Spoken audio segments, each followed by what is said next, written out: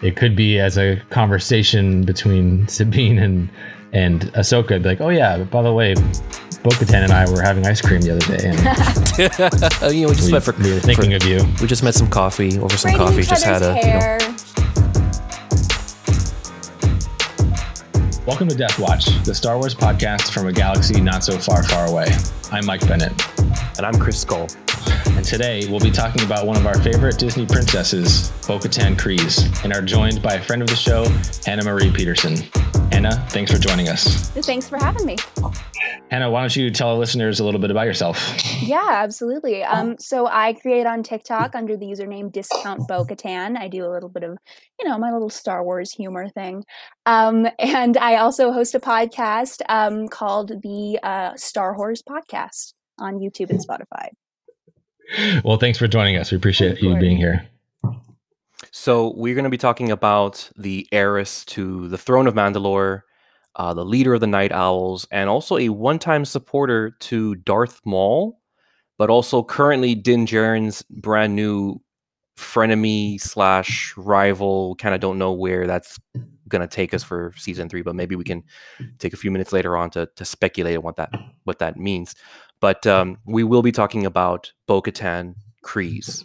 We've seen her on screen in the Clone Wars as well as the Rebels series, but we also just saw her live action debut, starting with Chapter 11 in Season 2, The Heiress of the Mandalorian. So, Hannah, I'm presuming you saw that particular episode of The Mandalorian when it came out, Chapter 11. Yes. Okay, because when we did the recap of that episode, we kind of had different opinions to this question. But when you saw the title card where it said the heiress, what was the first thing that went through your mind? Who do you think it was going to be? I'm not going to lie. It wasn't Bo-Katan. I was like, oh, he's going to rescue some rich lady from something. And I was clueless. I knew that Bo-Katan was very much rumored to be in there. I think because she's such a bro, it's really easy to forget that she's a member of the royal family. So I didn't associate heiress with Bo for some reason. Well, you're not alone, because neither did I.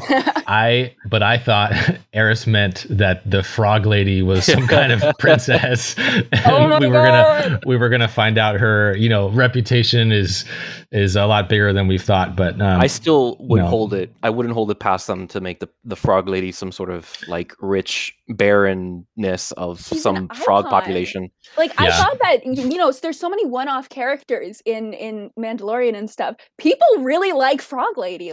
She's stuck around. Yeah, she's right up there with Pelimato. Yeah, I mean, couple skulls. They come together, far off places, raising a family together. I mean, it's nice. It's nice. You got a little bit of the infanticide storyline. It's got everything you need. Yeah, and she's not a bad shot too. If you think about it, she's pretty reliable with a blaster when you need it. It's true. So Hannah, we kind of have this game with our guest hosts where we ask them what's your top Star Wars list? It can include the animated series too. What's your top 3 in terms of the movies of the franchise, and what's your least favorite? So this is where I lose cool points, because my favorite Star Wars movie is The Last Jedi, and I know that's controversial. It's my favorite. It's not controversial. It's just wrong. I'm just clutching my invisible pearls here. Yeah. We usually ask this question: what is your least favorite Star Wars movie, and why is it The Last Jedi? Oh my God! No, it's the best one. You're blind. So we actually going to be doing an episode, the following one, with Brooke B. Dazzler, talking specifically about The Last Jedi, so we can get all these points, because I mean, we're not seeing it. I mean, Mike and I, we just don't see it. But you have to. You can't be blind to the fact that a lot of people like yourself, they love it so much. So yeah, we try not to be gatekeepers about it either. You're welcome to like your movies. So you like The Last Jedi. I love The Last Jedi. I have a Last Jedi poster in my room. Nice. And my second favorite is Empire, and then third is Rogue One. Man, it seems to me like everybody's second favorite is always Empire Strikes Back. It's never the top 1 spot, but it's everyone's number 2 spot, and I've never understood the pre-approved good answer. If you don't want to be attacked by anyone say Empire Strikes Back, and they'll be like, okay, you have taste. It's a safe choice. Yeah, exactly. I guess. Also, when your controversial one, your first one is controversial, you can be like, no, but it's okay. Empire is my second. And I still like the OG. I have to move down Rise. I really like Rise of Skywalker as well. I have to move it down on my list every time I post it because I'm like, it's number 5, but I gotta put it lower than that. And Rogue One, I really liked Rogue One too. It definitely original in terms of the story, but also some of the themes and the scenes that they shot there. And I love a good self-contained story as well. Like you get really the whole, enchilada from one movie. Yeah, it's great when everyone dies from the beginning because you're like, oh, I don't have to invest in these characters at all. I kind of know, I kind of know how it ends. Yeah. I know how it ends, but I want to see how it happens. When I first saw it, I didn't know that they were all gonna die. To be honest, I was like, probably some of them, but I didn't know all of them. Yeah, it went pretty dark real quick. Yeah, but that's true. How it goes if we have Ahsoka showing up after the original Star Wars trilogies and she only existed before them in Rebels and Clone Wars, there's no reason why Cassian Andor couldn't have shown up somewhere in the Mandalorian or whatever. Yeah, but whatever. What about your least favorite of the franchise? Yeah, that one's got to be Attack of the Clones, unfortunately. I know some people, have a lot of sentimental value attached to it, but I actually didn't see any prequels until I was 16. So I don't really have that nostalgia associated. So it's hard for me to watch. Yeah. I kind of feel the same way because Mike and I, we saw when the prequels came out, we were already in our teens, but ironically, we also saw them when we were 16. Yeah. But we saw them in the theater. We saw them in the theaters when they came out because we are men of a certain age, and we saw the original trilogy back, when VHS was still a thing. So we grew up with the original trilogy, and then when you see the prequels, it's we know they needed to happen, but it's meh. That's exactly where I was at with you. Yeah. And I even saw the prequels after I saw The Force Awakens. That was wow. Sort of the order of viewing. I saw all the originals as a kid. I had not seen a single prequel. My parents didn't find it important. I don't think it would really have that much of an impact in terms of the story because visually and storyline, they're both completely different, chunks of history. So I wouldn't blame you. So I got one more question for you. If you had 24 hours to live as any Star Wars character, who would it be and why is it Salacious Crumb? Oh, that's a good one. I'm sorry, who? The monkey Crumb. The Muppet parrot, the monkey parrot Muppet. He hangs out with Jabba. That Jar Jar Binks hangs out. The one that we were roasting on a fire pit in literally roasting the Mandalorian. Yeah. Yes. Oh, man. I was going to say Palpatine though. I would love that little god complex for just a day. Yeah. Are we talking about Senator Palpatine, Vice or Chancellor Palpatine, or the disfigured, awful, wrinkly Emperor Palpatine? He's already playing 5D chess when he's Chancellor Palpatine, so you don't really need to be Emperor Palpatine to have that, power trip going on. That's true. If you think about it, all of Star Wars is one big power trip for Sheevy Palps. So Sheev, I kind of like that they brought him back. I was like, Sheev again. I do appreciate that they brought the original actor back, just with I don't know what they were doing in terms of the prosthetics or whatever, but with his 8.5 fingers, he was able to make a pretty decent recurring villain. So anyway, so thank you for that. Yeah, ready to go? Why don't we dive into the episode? So why don't we start by giving a quick intro to who Bo-Katan is? Chris, why don't you take this one?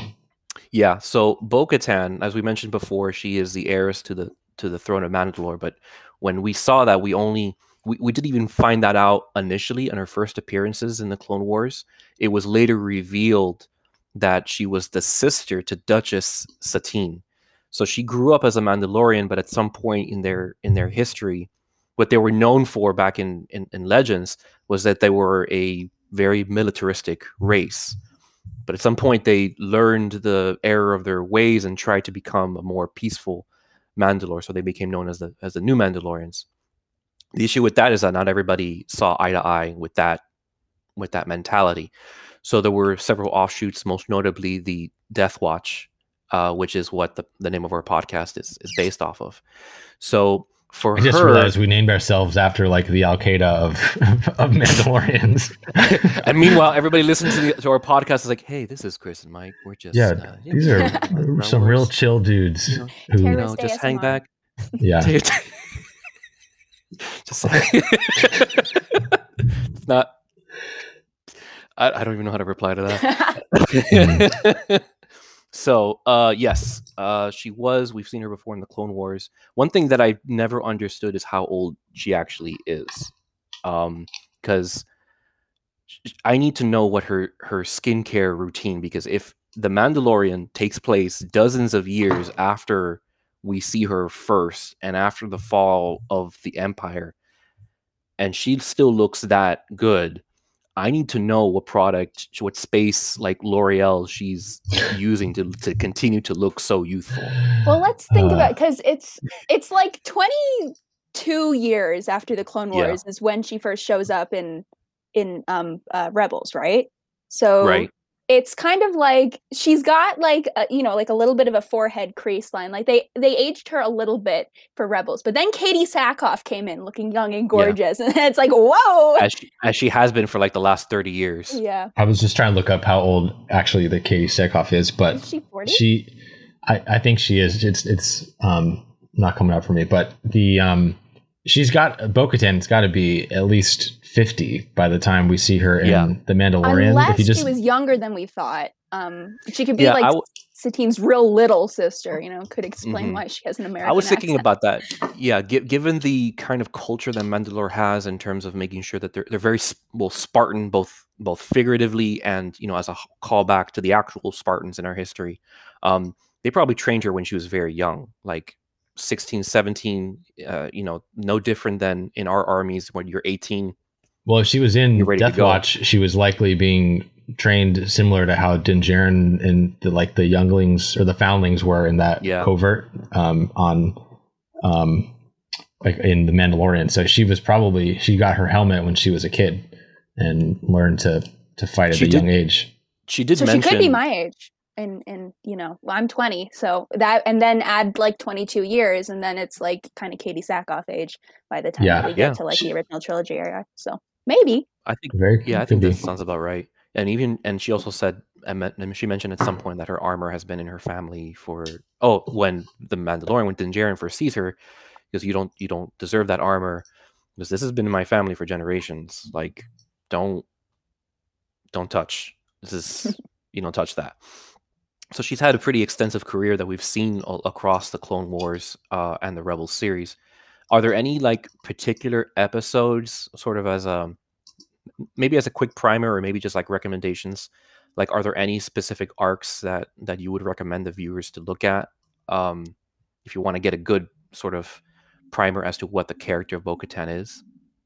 Yeah, there's that little arc in it's the one at the end of which, spoiler alert, her sister dies. Where what? Wait, who? Satine, I know she. Oh no! Not to ruin anything, not to ruin the show that came out in 2008. But it basically, like, the arc is that she's been working with Darth Maul to get a new Mandalore in place, and is trying to overthrow her sister. And then when Maul kind of turns it on their head and says, actually, I'm going to rule Mandalore now, she kind of has like a moment of realization, like, oh my God, I messed up. And turns on Death Watch, essentially. So that's like, before that, she's there and she's like doing Death Watch things, burning villages to the ground and the like. But that's like the point at which I sort of think that we start to see her as like the Bo-Katan that we know and like experience during The Mandalorian. So I would say that that's like a good primer. And then she's also in the season 7 of the Clone Wars, and those are some great episodes, and I recommend anyone watch them. But that sort of shows her getting like reinstated into power in Mandalore. So that's sort of an important thing to know if you're going into Mando.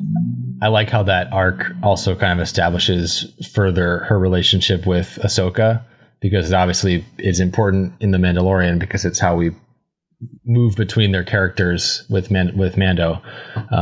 But their connection on the planet as she's trying to hunt down Maul, and the partnership that they develop is cool. Yeah, we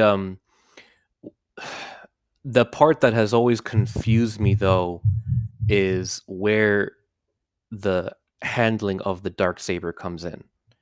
And we see that first where Sabine, she finds it, but she doesn't feel like she's equipped to actually wield it and to lead Mandalore. So there's several episodes where she's sort of juggling that, but she acknowledges that Bo-Katan has the right to the throne, so she just gives it to her. But then we see sort of what seems like a contradiction in the, again, spoiler alert for Mandalorian. Din Djarin is trying to give it to her because he fought it off of Moff Gideon, and she won't take it. They're both like, nope.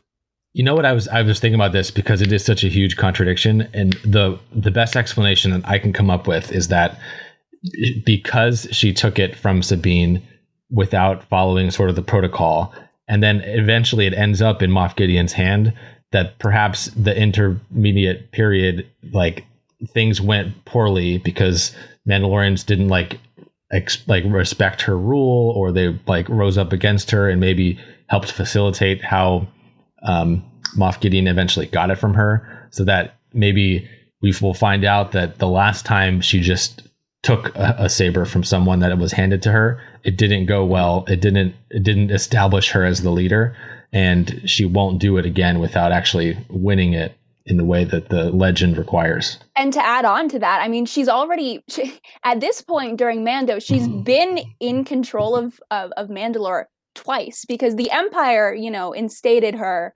at the end or at the rise of the Empire, at the end of the Republic. They sort of put her in power. And she lost that power once, and then she lost it again between, rebels and Mando. She can't just willy-nilly take the throne a third time. She's really got to prove it if she's going to show up for a third time. They're like, her again. She's got to, sort of earn her spot in their good graces at this point. Yeah, because Mandalore is broken up into clans, and it does require unification. There are people who follow her. There are the members of the Night Owls that will look to her as a leader, but for them, for their immediate group. So there's no question that she has her people backing her. But the issue is that there are others and other families and other clans that, if she wants to unite Mandalore against the remnants of the Empire, or just make Mandalore whole again, she has to prove to them that she has what it takes to be a leader. And that's where this conflict comes in, from what we see at the end of The Mandalorian. And one thing that I've mentioned before, and I want to get your thoughts on this, is the theory that now that Din Djarin has the Darksaber, the title of the show, The Mandalorian, is more than just, hey, we're talking about, this particular Mandalorian. We're actually speaking of the Mandalorian, like Mandalore the Great, that Din Djarin may be, sort of a pauper to prince sort of situation, where he's actually going to be next in line to rule Mandalore. And the way that Bo-Katan deals with him or speaks to him kind of makes me think that she's thinking that also. She doesn't like it, but there's a chance that she may have to accept that. We'll just sort of have to wait and see, see what, Filoni and Favreau and crew have to offer for season 3. Hopefully no helicopter sabers, but, you never know. You could install a second Darksaber on the end of that one and have them spin around. God, I was afraid you were going to say that. Darksabers would be so cool. And the Darksabers are like flat blades, so they actually make more sense as it would actually sabers. Yeah. Oh God, why? No, don't say that, because then Dave Filoni is going to hear this, and then he's going to put it back in post, and they're like, "Hey, that's a great. I mean, there's double-bladed lightsabers. Yeah. Why can't we make a double-bladed Darksaber?" Dave Filoni has once liked one of our TikTok post, so it is very possible that he's hearing this. Dave. So if you're listening, Dave, we need helicopter Darksabers. Do it. Oh man, we can't. No, I can't. I can't have it. So, what about her reception as a character? What do you think when you first saw her on screen? Yeah, I mean, to be honest, the first time that I watched the Clone Wars through, was 2016. It's been quite a few years, and I don't remember having like a particularly strong reaction other than redhead, because that's my thing. And I can't say that I like remember how I felt the first time that I watched it. However, when I watched the Clone Wars and I was season 7, last year. Was it last year or 2019 that it came out? No, it was 2000. It was last year because it was like the thing that got people through the first month of the pandemic. Right. Yes. And Clone Wars. Yeah. When I was sort of reintroduced to her, I kind of had to like go back and be like, who is she again? But it really, it got me excited when I remembered, and I was like, oh yeah, I liked her.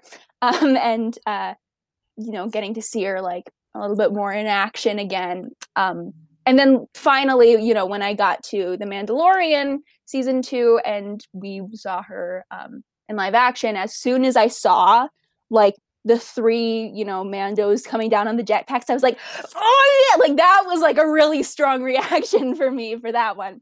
I don't know why that was so much stronger. I guess just because she was fresher in my mind now that I had sort of done a little bit of a rewatch. But yeah, it really got me pumped up when I saw her in The Mandalorian, and that's the reaction that I really remember, because I was like, I think I like cheered out loud or something alone in my house. Yeah, I mean, Chris, it was a pretty cool moment. Yeah, Chris, you and I talked about this when she first was presented to us in Clone Wars. Like, she was a terrorist and definitely a bad guy. Like it comes out later that her character gets more softened, gets less sharp, I guess. But when you first meet her, she is legit a terrorist and like the evil person of the series at the moment. So mean, my gosh! Yeah. Like, first thing we see her do is smack Ahsoka on the butt. Like, hello? Like, are you? That's very rude, But then I think that's the reason why they made it so that they couldn't tell that there was a family connection between the Duchess and Bo-Katan. In fact, I think I read somewhere that it wasn't that the first realization wasn't even on screen. It was actually in written form, like in a book where they mentioned that Bo-Katan's last name was Kryze, and then that allowed people to make the connection. I think Dave Filoni didn't want people to make that association until much, much later on, because that way we see the character from her own lens, as opposed to comparing her to the more pacifist Duchess. Sure. I thought that was interesting. But on that note, though, even her first name or in like the Clone Wars until we know that she's the sister? I think in the credits, yes. I don't remember them actually saying it on the screen. I thought so. I think that was also intentional. One question I have, because there's, yeah, exactly. Like, it's a lot better that let's just give her a name, man. Redhead actually, number 1. Do you know the history as to why they called her Bo-Katan in the first place? I do not. No. So Dave Filoni has a cat. Well, his wife has a cat. So his wife's name is Anne. The cat's name is Boogie. So he decided to put all that together, Boogie, Cat, Anne, and he just shortened it to Bo-Katan. That's cute. And that's it. Kind of a weird character to name your wife. That's a made-up story. There's no way that's true. He went on record saying that that's exactly how he named the cat. I mean, named the character and the cat. But if you think about it, Bo-Katan is kind of feral if you think about it. True. So even her personality is like, yeah, you know what? I would believe it, especially if her name was Boogie. That's great. But regarding the character, and this seems to be a divisive point when characters are introduced in the lore, especially with someone like Rey. Like, why do you think, or do you perceive rather, there were fewer criticisms for someone like Bo-Katan or even Ahsoka compared to someone like Rey? And if so, why do you think that is? I think that, well, I mean, there were a lot of criticisms for Ahsoka when she first showed up. Let's be clear. People didn't like her in that Clone Wars movie that first came out. You know, I mean, because people, you know, the world just hates teenage girls, and she was a teenage girl, and they were like, ew.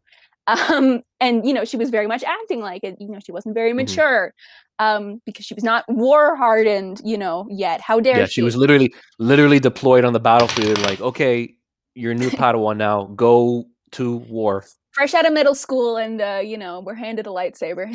So and we give you the rank of commander. Yeah, great. Man, space homeschooling is hard. It is the very accelerated. The Jedi don't play around. Like, okay, don't. You get a tube top, you get a mini skirt, and you get a command of a battalion. Go and yeah.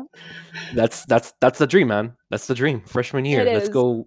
Let's go. That's a pretty intense bat mitzvah. Oh man. And but yeah, I mean, it wasn't as though, you know, it was all peaches and cream when Ahsoka first showed up. People didn't like her until she was like more mature and more masculine and more, you know, whatever. People, you know, love to say Dave Filoni intentionally wrote her to be hated. But I've never been able to find the interview that they are so fond of talking about, of when Dave Filoni says, yeah, I wrote this character so you would hate her with the intention of making her better. Maybe that's just like out there in the world, but like it seems like a weird analysis. I think it's the same argument with Anakin Skywalker, and it feels like they're kind of pulling straws. I mean, he had a background. Same with, I mean, their backgrounds are not exactly the same, but the fact is that they're slightly immature when you first see them. So their characters are going to act somewhat immature, but then it isn't until years later, like in Revenge of the Sith, where we actually start seeing a more mature Anakin. And it isn't until like Clone Wars season 3 and 4 that we start seeing a more mature Ahsoka. So I mean, it's true. Do you feel like there was an easier reception with someone like Bo-Katan versus Ahsoka when she first came out? I think it's always more comfortable to people when the woman, the badass woman, is not the main character. I think that is much easier for people to digest because it does less to challenge their idea that, like, no, Star Wars is a man thing.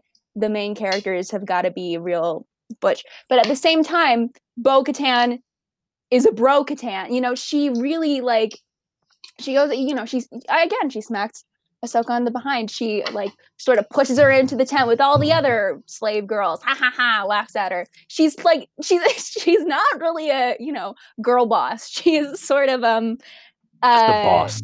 Yeah, just the boss. And so I doubt she ever tweeted #feminism. No, yeah, she's not. She's not a hashtag girl boss. She's the leader of Mandalore. #the end. Yeah. And she, you know, she doesn't have like that sort of arc that sometimes people have in Star Wars. Sort of rarely, I would say. People love to make it out like, oh, you know, it's a political thing. Holdo is a political thing, but there you know, there's no like sexism-based struggle between her and Poe. You can read it that way, but it's not like, I bet you don't want to follow me because I'm a woman. They don't do that. It's just like she's there and Poe doesn't like her. And with Bo-Katan, it's even more neutral than that. Like there's never reference to like, well, if the woman, blah, blah, blah. There's no reference to like a woman being in power being like a strange thing.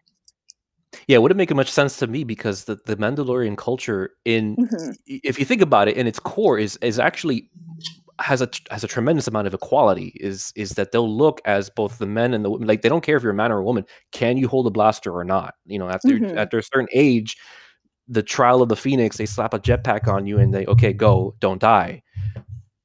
You know, so that's why, and I've seen before, and I agree with this wholly, that Din Djarin is an excellent example of someone being respectful of the people around them because of the fact that he doesn't care that you're a man or woman. He cares about the fact that you are loyal and that you can support, and he supports the people around them, like Cara Dune, Bo-Katan, Fennec Shand. Like that squad at the end of that episode was like, you weren't looking at them as a squad of women. You were looking at them as, you got your tank, you got your sniper, you got your close quarter combat specialist, you got your ranger.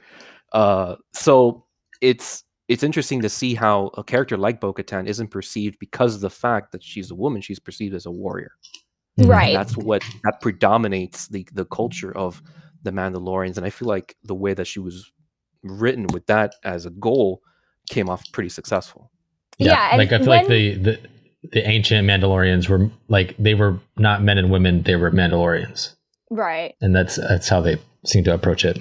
And I think when like characters are written that way, when it's sort of like gender blind, people tend to be more accepting of it. And then as soon as you sort of mention the idea of like, maybe people take her less seriously because she's a woman, then people are like, that doesn't happen, go away, you know, like they don't really vibe with that, because at that point it becomes like political in some way and people are like not down to watch that a lot of the time. But because, you know, it wasn't like a part of her character, then I think that has a lot to do with like why people liked it, were, you know, fine to accept it, no problem. And it's interesting because, you know, gender is not a part of Rey's story either, but, you know, she's feminist agenda, whatever, according to people. And, you know, it's sort of like a moving target at times. So I don't know. They liked her because she was a badass and had like, I guess, an objective reason why she must be a badass. And that was enough to be like, oh yeah, we're not even going to question that she's a girl. You know, she's just there. So, you know, good for her on that. I do think it's like symptomatic of, sort of like a problem of like, you know, female characters can only be a certain way in order for everyone to just be like chill with their existence. But yeah. Well, while we take a minute to mull over the supposed feminist agendas in Star Wars, let's take a moment to hear from our sponsors. We'll be right back.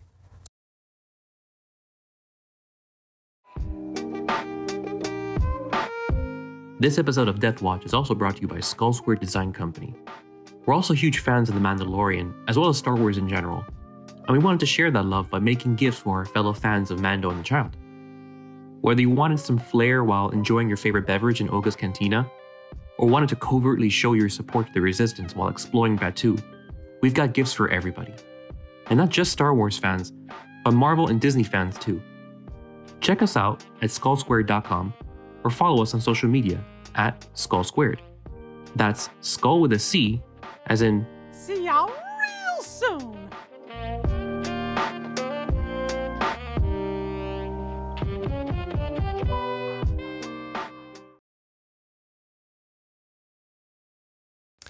And we're back. So Hannah, I've got a question for you. We have seen, and there's a lot of info on where Bo-Katan fits in terms of the Clone Wars, in terms of the and Rebels. We've seen her now, you know, a few years after the fall of the Empire in The Mandalorian. Where do you expect to see the future of Bo-Katan as a character going this point forward? Well, I know that she's not going to be giving up so easily on her quest to, you know, restore Mandalore. So whether that has to do with like entrusting it to Din, or, you know, trying to take it for herself, I think that she is going to be very present in that process, and I think she's going to be sort of centrally focused on her home world, the way that she kind of always has been. I don't think that we're going to see her bleeding necessarily into a lot of like non-Mandalore stories, because, you know, Mandalore really is her passion. So unless it's something that she's doing in order to secure Mandalore, I don't see her joining, you know, the New Republic in any, you know, official capacity. Yeah. I guess other than like as the ruler of Mandalore, but, you know, I don't think that she's going to be fighting on the front lines for that. I think that she, you know, has like a very single-minded interest, and she cares a lot about like her culture and her homeworld. That being said, that sort of brings up like, where can we see Mandalore going forward? And I mean, there's a lot of TV shows that we've got lined up. I'm sure that one of them, because Mandalore is just such an important part of like Star Wars in terms of it sort of helps you recalibrate to like, this is one galaxy, but then there's an entirely different galaxy happening here, and then there's another galaxy happening here. And Mandalore is one of those like different stories that doesn't really align with necessarily what is always going on in the rest of the galaxy, which always makes things interesting. And that's why I think it's more commonly seen in TV shows than the films, because, you know, the films are all about like that main story and that main agenda, you know, the Jedi, whereas Mandalorians are like anti-Jedi. But I think that we'll totally see her in Ahsoka, to be honest. I know that like the Mandalorian is going to be her main thing, but whether or not that's a flashback, I feel like there just has to be an establishment in some way of like why she and Ahsoka are besties now. Because I know that like they already ended the Clone Wars trusting one another, but like why was, you know, the invocation of Bo-Katan's name enough to get Ahsoka to stop, you know, slashing at Din? Well, it could be an opportunity for a tie-in for Sabine, who you know, likely is connected with Ahsoka still because of her search for Ezra or for Thrawn and all that. And likely Sabine is still identifying as a Mandalorian and would be connected with someone trying to be the leader of the Mandalorian. So it could be as a conversation between Sabine and Ahsoka. It'd be like, oh yeah, by the way, Bo-Katan and I were having ice cream the other day, and you know, we were thinking of you. We just met some coffee over some Braiding coffee. each Just had other's a, you know. hair. I do agree with you. Like, we probably won't see it in Republic Rangers, maybe in Ahsoka. I definitely do see tie-ins with Sabine because her family is still there. Her family is still alive on Mandalore, And a or whatever's ruling left of it. So there's a possibility that we'll see. That we know of. Yeah. Yeah, exactly. In terms of Din Djarin, yeah, exactly. In terms of Din Djarin, do you think that she's going to continue to be an ally to him? As long as Din is not gonna stand in her way necessarily, because he pretty clearly doesn't want to rule Mandalore and doesn't want to like be taking that away from her. So as long as he sort of you know, doesn't like interfere with her plans, I think that she'll stay by his side. And if I think too, you know, it's an interesting question about whether Din Djarin's like progression as a person, maturing sort of as someone who was kind of an outlaw bounty hunter, but then becoming a father figure to Grogu, and like, is his progression as a character to become someone who'd be in leadership and step up at this moment that is offered to him? Or does he try everything he can to give her the Darksaber back away and head back to like the life of a bounty hunter? I think that would be interesting. I do think if there's some, I was trying to think of an analogy to like current government, but like if he was like the ruler and Bo-Katan was like if he was like the king of Mandalore and she was like the prime minister, running the government, but not actually the monarch. I think that would be interesting too. That kind of makes sense because I've been watching The Crown, and I'm starting to learn exactly how complicated British politics are. But I think I understand, if you were to compare it, it is very much like a similar system where you have the royalty, which is representative of something higher, but then you actually have the prime minister doing the job, which is, I think, even less of a job that Din Djarin wants to do. But I also imagine that that's, in order for them not to kill each other, that's probably how they would work together. There's a fan comic that I've been following, and the artist's name is Katie Comics, and she's been doing this sort of alternate universe storyline of Grogu is at the Jedi Temple. Luke finally, you know, he kind of feels, okay, Grogu, maybe the path of the Jedi isn't for you. Maybe we should, you know, get you back to your dad because you miss him so much. And then he gets that to happen. Han Solo delivers the child over because, you know, what's Han Solo doing post rebellion? He's like neglecting his child, I guess. Exactly. You know, apparently. So actually no, he goes Ben is with him, so you get to see little Ben hand off There Grogu. we go. Yeah. So they have a little play date. So he hands him back to Bo-Katan. Din Djarin's on a mission in the meantime. And where I've gotten so far, and then this is where I kind of hope it doesn't happen, is Bo-Katan is kind of holding the child ransom. And she's like, we're going to do this. You and I are going to fight. Here's your here's the spear. You got the Darksaber. Let's do this. And Din Djarin doesn't have a choice because normally he wouldn't want to fight Bo-Katan. But now that the child's involved, and it kind of seems like a sneaky, bold thing for Bo-Katan to do, he might go through with it.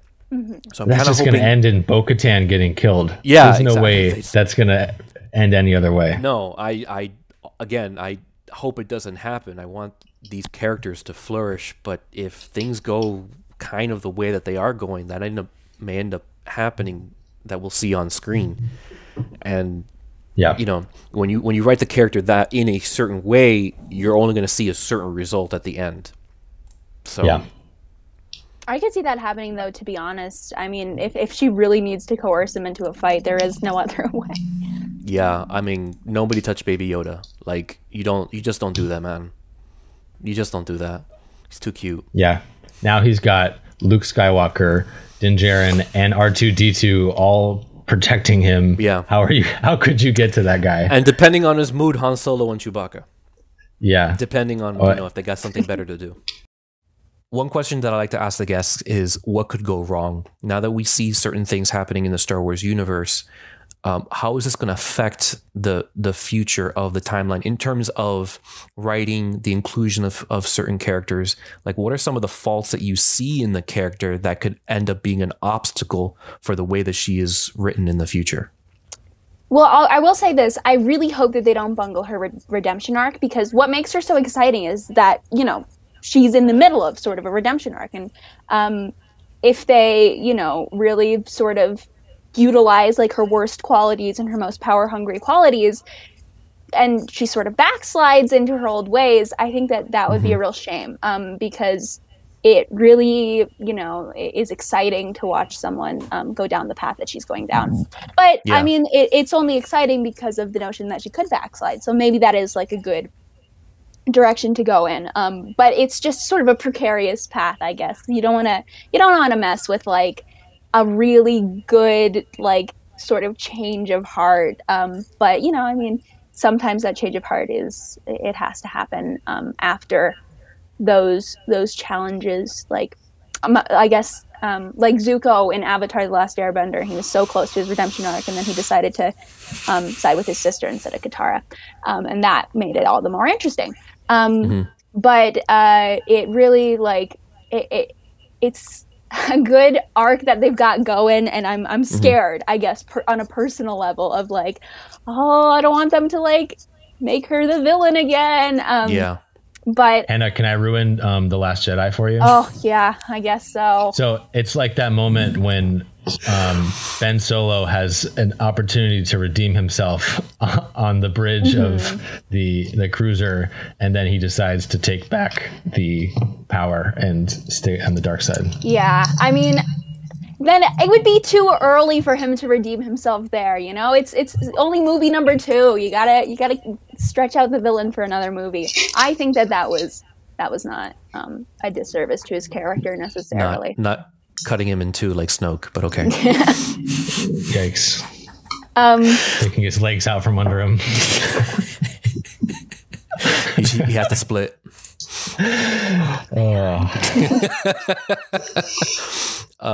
Okay, well, I think that's everything for us. Thank you, Hannah, for your time and for your input. Absolutely. How are you feeling about? We just did an episode on Thrawn with V. How do you think he's gonna fit in, if he fits in at all in the future? And do you think that Bo-Katan and Thrawn are ever gonna meet? It's possible. I think because we sort of talked about how Bo-Katan could show up on the Ahsoka show, and because they've kind of already set up that Thrawn is going to be like the villain of the Ahsoka show and like her goal, if we are picking up the Ahsoka show exactly where we left off with Ahsoka in Mando, then I think that there's a possibility that they could interact. And I know that Bo-Katan is really no fan of the Empire. You know, she's not like dedicated her life to fighting them, but at the same time, you know, they've screwed her over a few times. I don't think she would take too kindly to him, especially if he's got, I don't know like what his agenda would be with Ahsoka, I suppose, and like why she's so desperate to find him, but I guess we'll find out.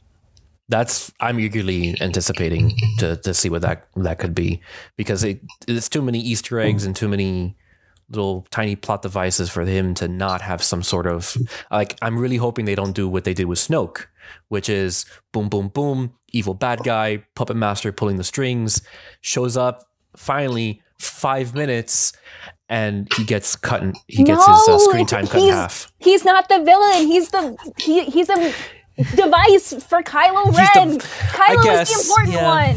Snoke's not that important. He had to kill his abuser. He was the important. You know what? That's actually something I'd love to talk to Brooke about. That's a great point. He's just another puppet for the puppet master, right? Who's also puppeteering another.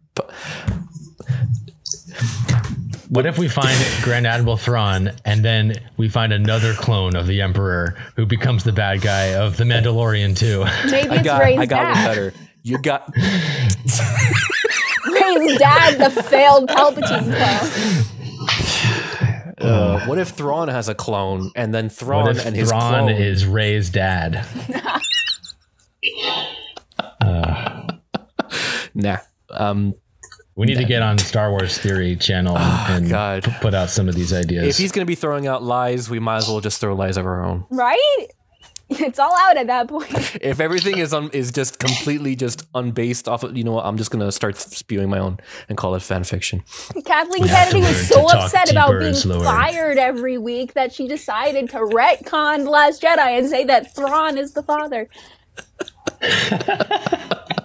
I buy that. And we have to make that the title of the video, and it's in all caps. Thrawn is a bunch of father. exclamation marks. Yeah. Maury Povich on the thumbnail. I was gonna say just like a picture of Maury just like reading the cards, and it's like Thrawn is the father. Thrawn, you are not the father. Man, that would be great. Is Admiral Thrawn hopping up and down on a Maury Povich stage, like, yeah, I told you. No child support for me. Oh man, I believe that. I would totally believe that. We were trying to end this and we blew it. Yeah, that's fine. That's how it usually goes. So Hannah, can you tell our listeners where they can find you and what's the best way to follow you? Yeah, absolutely. So I am on TikTok at Discount Bo-Katan. I also host the Star Wars podcast on YouTube and Spotify. And my Instagram is HMPederson, HMPEDERSON, if you'd like to follow me there. Cool. Thanks a lot, Hannah. And speaking of social media, we're also on TikTok and Instagram starting this coming Monday, which is going to be the 29th. I'll be doing another Mando Monday giveaway. So stay tuned for that. I'll be doing that on TikTok. I'll be doing some Instagram giveaways as well. And you got to check out Chris's cool Darksaber. Oh, and yeah. I hope we're going to see some Darksaber helicopters. Oh, don't tempt me, man. Don't tempt me at this point. Yeah, I actually just finished. You know what would be cool is a Darksaber ceiling fan. Oh, man. with the working lights and everything. Blades. Yeah. Just tape them on. Goes, whoa, makes the sound. I'll make it happen. Awesome. Yeah. So if you're listening, I just finished building the Darksaber with working lights and sound. Everything except for the electronics was completely 3D printed. So I'm going to do a sort of a reveal for that later on. I'm just editing the videos to do it, but I'm really excited to show you guys. And now I got to make a helicopter double-bladed Darksaber. So that I can appease Mr. Filoni finally. Yes. Lay it at the shrine of Dave. I need to get a hat. All right, that's all for this episode. Thank you for joining us. If you like this episode, please subscribe and share and write a review on Apple Podcasts. It's the best way for people to find us, and it helps our show move up in the Star Wars podcast rankings. Also, please follow us on Instagram at Deathwatch Podcast, Twitter at Deathwatchcast. And if you have any comments, omissions, or suggestions for upcoming episodes, you can email us at deathwatchpodcast@gmail.com. And we love to feature it on future episodes.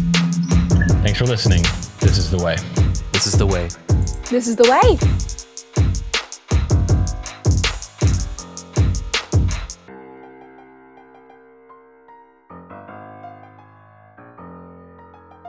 All right. That was awful. Yeah.